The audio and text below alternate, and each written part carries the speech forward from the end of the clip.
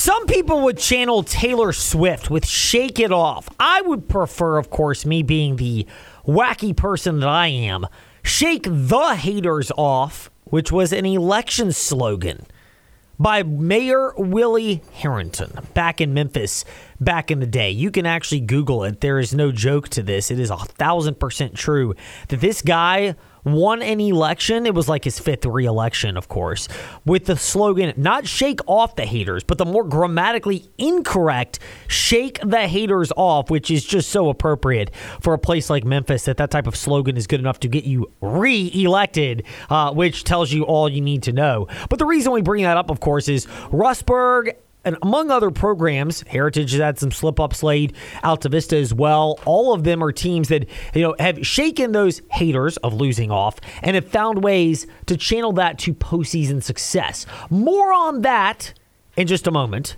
with Ben Cates of NewsAdvance.com. But the big development, which has come down over the last 6 to 12 hours, has been the resignation, whatever term you want to use, of Appomattox Raiders head football coach Doug Smith, an icon and a multi-time state champion who has stepped down to focus on his continual battle with cancer. Ben, a pleasure to speak with you in the fast lane. Background, now that this is out there, at what point did you get wind that this might be a decision that was more than just considered, but was one that was seriously considered and ultimately acted upon? Thank you, Ed. Glad to be with you today. I found out about a week and a half ago that Coach was going to step down, and he had requested to keep it under wraps until he could tell his players today, and that's what he did this morning at Appomattox. There was a crowd in the kind of spacious weight room that they have there, and it was current players and some coaches at Appomattox and family members of Doug's and teachers, administrators, and it was just kind of a reflection of his coaching career there, and a lot of smiles and some tears, and I think Doug is doing what's best for him as he continues to undergo treatments, and he's going to try to get healthy and also spend some time with family because I've seen this guy work 80-hour weeks without batting an eye over the years, and it's just a very consuming job. He's going to continue to teach there and be involved with the team, just not in head coaching duties. So stepping away, and yes, it's kind of an end of an era at Appomattox. So there are a number of things to unpack on Doug Smith retiring as the head football coach of the Appomattox Raiders. Ben Cates, who helped break the story for NewsAdvance.com, is with us in the fast lane to discuss that. You mentioned just the hours and the effort that goes into this. How much of that played into Doug Smith's role, not believing, not the idea that he couldn't do this, but it seems that for a guy that's been as successful as he is, he's been successful because he's been very process-oriented and a guy who refuses to take shortcuts, and therefore, if he, in order to focus on his health, he was going to have to take shortcuts, and that just seemed like something he's not willing to do. Yeah, Coach Smith has coached remotely when he was unable to be at games for a number of years. I think back to 2021 when we had a spring season of high school football because of COVID, and Coach was undergoing treatments, and he coached remotely from home, but he has missed, and as he said today, he's missed a lot of practices over the past few years, and was kind of faced with possibly doing that again this next year with undergoing treatments, and that can take its toll on a program, and so I think he wants the kids to have someone in place who can be there every day for practices as well as games, and I think he also kind of wants to practice what he preaches. He demands that the kids be there all the time and that they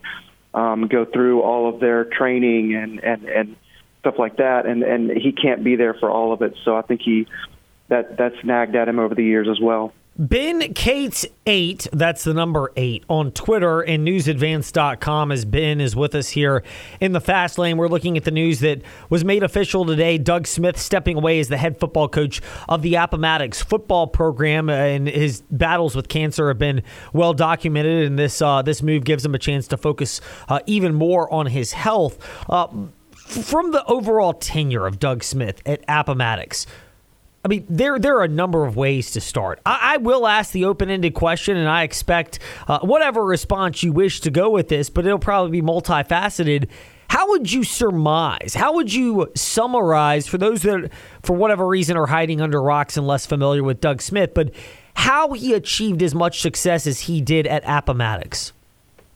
Yeah, I'm going to be sharing a few stories of my own and things that I've kind of witnessed, in the coming days for our newspaper. And so I hope that people will stay, in touch with continuing coverage. But yeah, I think just there were times when, back in the day where he was just basically doing the job alone with maybe one or two guys. And then, more people came on board, and it's very difficult to keep that going. But Doug made it work at Appomattox, and after he left Heritage after 3 years there, he gets the job at Appomattox, and just starts to turn that program around. And it just seemed like it happened so fast. Within 3 years, you've got your first state title, and then you win 2 more in a row after that. He has just put in so much work there, and so much effort from assistant coaches has gone into it as well. And they've created a really good support system in Appomattox for kids, and then the faith aspect. Doug has always been very outspoken about his faith and relying on a higher power, it's very difficult not to see that something's at work there when you talk to him, because the things that have happened in this community at Appomattox and over the years, they've really had to rely on faith, and he has instilled that in his program. We're chatting with Ben Cates here in the Fast Lane, discussing the news of Doug Smith stepping away from Appomattox as the head coach of their football program. What did he do as well to elevate Appomattox sports as a whole, and the way that the Appomattox community embraced sports at Appomattox beyond football? Yeah, it's kind of like an Amherst or an Alta Vista or something. It's like it's that Alta Vista has that really tight knit sports community. Amherst has it too, because it's a one school county system, and that's the same thing at Appomattox.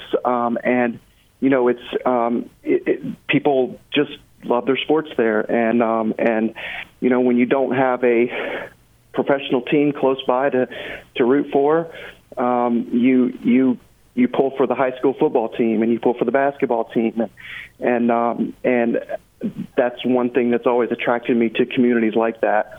And Doug's football teams have always been very good at supporting other programs as well. And I think there's been just a ton of interest that has come to other sports as well because of what the football team has done. The way that community rallied around the football team several years ago and still continues to has been really impressive. It certainly seems like Doug Smith is at peace with this. You mentioned that you got word, Ben, a week and change ago that Doug Smith would be stepping away from the Appomattox football program to focus more on his health, and his battles with cancer have been very well documented and an inspiration for many. But you touched on the community support, starting with Appomattox football but growing to other sports. I don't mean this in an insensitive way, but it's a reasonable question to ask about where the direction of this program goes with Doug Smith not being the man every single day in charge of this program. And that is, how much is the work of Doug Smith and what this community has done to embrace sports, including football at Appomattox, how much does that make this an attractive job for whoever ends up taking the reins? Yeah, I think it's got to be an attractive job. It's got to. You've got a great history. You've got really athletic kids still in the program. Appomattox is kind of the past couple of years kind of gone through some younger have a lot of younger players in there, and hasn't maybe gotten as far in the playoffs as it wanted to. But those guys are growing up, and I think there's always going to be talent in that program that's or in the school that's available. One of the first things that Doug did after he took over was just like outside one afternoon, like grilling hamburgers and hot dogs and trying to get kids to come out. It's like the athletes are in the building, and for some reason a lot of them weren't playing football before he got there, and they were able to get those kids out, and so when you do that, you're going to find success on some level, and I would expect whoever takes over this job, while they have really big shoes to fill, will also find that it's a place that still will breed success. Ben, pivoting away from this in just a moment, but wrapping up our conversation right now on Doug Smith stepping away as the head football coach at Appomattox. Again, this is not a shot at Doug Smith. It's more the fact that sometimes coaches step away from programs and at any level, and you kind of wonder what level of involvement there is. And we've seen this throughout sports, and making it difficult for the successor. Knowing Doug Smith the way you do, knowing Doug Smith the way that so many in our community know him, is it reasonable to say that that's not something you would have to worry about if you take over at Appomattox football, that you've got a guy in the building in Doug Smith that will be an ally and knows what the right and wrong moves can be, especially right now with a number of these players, but is not the type of guy that's secretly angling behind your back to take your job? Yeah, no, I think Coach, still wants to be involved in some level with the program, but he also is going to give whoever takes over that job, let them have the freedom to do what they need to do. But the blueprint is there as well, and that's not just for success. That's for just like how to do things the right way at the high school level, and it's also a blueprint for success for if support throughout the school. Like, this is how you do it. This is how you get it. It's there, and I would imagine that whoever takes over uses that blueprint will do very well. Pivoting away from the Doug Smith story as he steps away as Appomattox's head football coach, and if you're just joining us, we'll have our full chat about this with Ben Cates, which he shared much wisdom already on that. It'll be at Fast Lane, Ed Lane, wherever you listen to podcasts, relatively soon this evening. But to other sports that are going on in the state playoffs. One is basketball, and you've got a great article about the idea of, Taylor Swift fans would go shake it off. For my Memphis background, it's shaking the haters of losing off. But the reality that a lot of teams that may have stumbled down the stretch but still had good seasons, that this is their chance and has already been their chance to hit the reset button. How much do you notice that teams like Rustburg and Alta Vista that are veteran-laden have been able to use that and kind of remember how they've been this good this year? Yeah, it's a big night with basketball, with region play. You've got a few teams that have a chance to have or notch a state championship. A state tournament berth tonight, and other teams that are just getting started out in their region. It's that time of year where you have to hope that your schedule and tough games have prepared you for the playoffs. And I think a lot of teams, I think of several teams off the top of my head, Rustburg boys, EC Glass, Jefferson Forest boys, LCA girls, really have a lot of Alta Vista boys as well, really have a lot of talent going in, but they've also played tough opponents for the most part. And when you get out of the Seminole this time of year, especially in boys basketball right now. When you get out of the Seminole, you're very well prepared, and you have to trust that your style of basketball will stand up to other teams throughout the state. Been a couple more, but not basketball related. Stanton River Wrestling.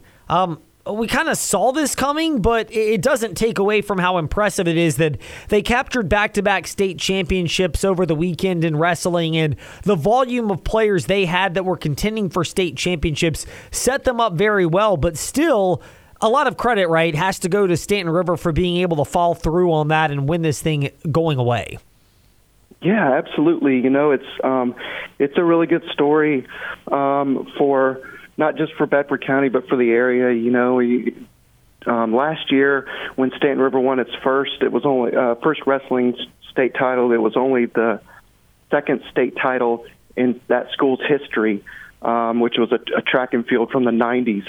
And so to go back-to-back and get that third state championship in school history is just it just means so much, I think, to that school that has had a lot of success over the years in a lot of sports, but has never been able to really, go as far as they want in a lot of different sports. And so just a really talented group of wrestlers coming through. And you would hope, you would think that as that sport continues to build at Stanton River, that more wrestlers are on the way. But right now it's just like a really talented class that came up of, they were once freshmen and sophomores, and they were winning state titles then, and now to go back to back is pretty special. It is. It's been quite the accomplishment for Stanton River. Ben, last one, and we'll wrap it up with this. Swimming doesn't get a lot of attention, but for Jefferson Forest, they had two individual events with Jack Mills winning the 200-meter free and the 100-meter fly, and they also captured a relay in boys swimming, and even the girls had a pretty good swimming weekend in Richmond a couple of days ago. Is that I don't know if you call it dynasty, but one of the more successful programs, Jefferson Forest Swimming, that's flown under the radar? It really is. There have been years when Jefferson Forest was out there, contending or winning and region state titles, all that kind of stuff. And even when it is not, I think the boys were runner-up this year. But even when they're not winning the whole thing, you've got swimmers who are doing really good things and winning individual events at states. Jack Mills was really impressive this past weekend, and the relay team was phenomenal. And JF always seems to have those guys and those girls who are really strong swimmers, and that the same thing goes for other schools in the area, like Brookville, for instance, and a lot of times at EC Glass and Heritage even. And I think a lot of it goes back to the Lynchburg Aquatic League that gets these kids really swimming at a young age and keeps them going, and kids stick with it. And when they get to high school, they're pretty good swimmers, and it's always interesting to watch. Ben, you're beyond pretty good. You're exceptional when it comes to covering local sports, and the work shows it at newsadvance.com and at Ben Cates 8 on Twitter. Appreciate your time today here in the Fast Lane. We look forward to chatting again in another week or so. Thank you, Ed. Appreciate you guys. Our pleasure. Ben Cates with us here in the Fast Lane. So we're going to table the Fast Five at 5-ish. For those wondering, by the way, about the Zach Rice situation and you're unfamiliar, he's been implicated in a high-speed incident that involves alcohol. He's been charged with a couple of things, allegedly, according to News 11, ABC 11 down in the Raleigh area. We'll have more if it's available later this week in the Fast Lane, including Friday with Andrew Jones of Tar Heel Illustrated. But it is a story that's popped up. It's less relevant to local sports. I'll be the first to admit I was surprised. It didn't seem like Zach Rice is the type of guy that would have been involved in that. And again, there's a lot of information that still is not yet known about this, but we'll have more on it later on. But ABC 11 down in the Raleigh area has information about this story that back in the early portion of February, a crash happened, late January. A crash, 2 a.m., January 1st, about 10 minutes from the UNC campus on NC 54 and West Barbie Chapel Road. One student allegedly died. Another was injured in the crash, and the ABC 11 I-team is what they're called. They've learned that a third student, Zach Rice, the member of the football team, is facing criminal charges related to the case, along with Travis Shaw, who is a 5-star recruit whose name has also been mentioned in this situation. Court documents, it's just the information that's out there. Court documents reveal that the driver of the crashed car, 21-year-old Flamisia, I may be getting that wrong, Flamisia Patrice Brewer, 124 miles an hour in a 45, allegedly, at the time of the crash. And Zach Rice was allegedly in a different car in the same area when the crash happened. The investigators have not provided too much information, but Rice allegedly faces criminal charges of exceeding a posted speed limit, driving after consuming alcohol, consuming and possessing alcohol while under the age of 21 years, and his fellow teammate for Carolina, Travis Shaw, allegedly conspiring to contribute to the delinquency of a minor, having allegedly provided alcohol to those that were involved in this situation. It's a developing story. We'll see what more comes out of it. Not a lot has been made locally, but it's a story that's out there. It's not hard to Google. In ABC 11 down in the Raleigh area, this is not some hacks off the internet making this stuff up. This is a pretty respected news site down in the Raleigh-Durham area that have brought this up. So we at least address that because we teased that, and I don't mean that in any disparaging way, but we mentioned that as something to discuss in the Fast Five at 5-ish. So more on that later this week in the Fast Lane. But when we return, we'll pivot away in the Fast Lane to talk about the NASCAR race at Daytona yesterday. Adam Cheek of FrontStretch.com slated to recap the Liberty University car of William Byron getting to victory lane to kick off the NASCAR season. That when we return here on the CBS Sports Radio Lynchburg app.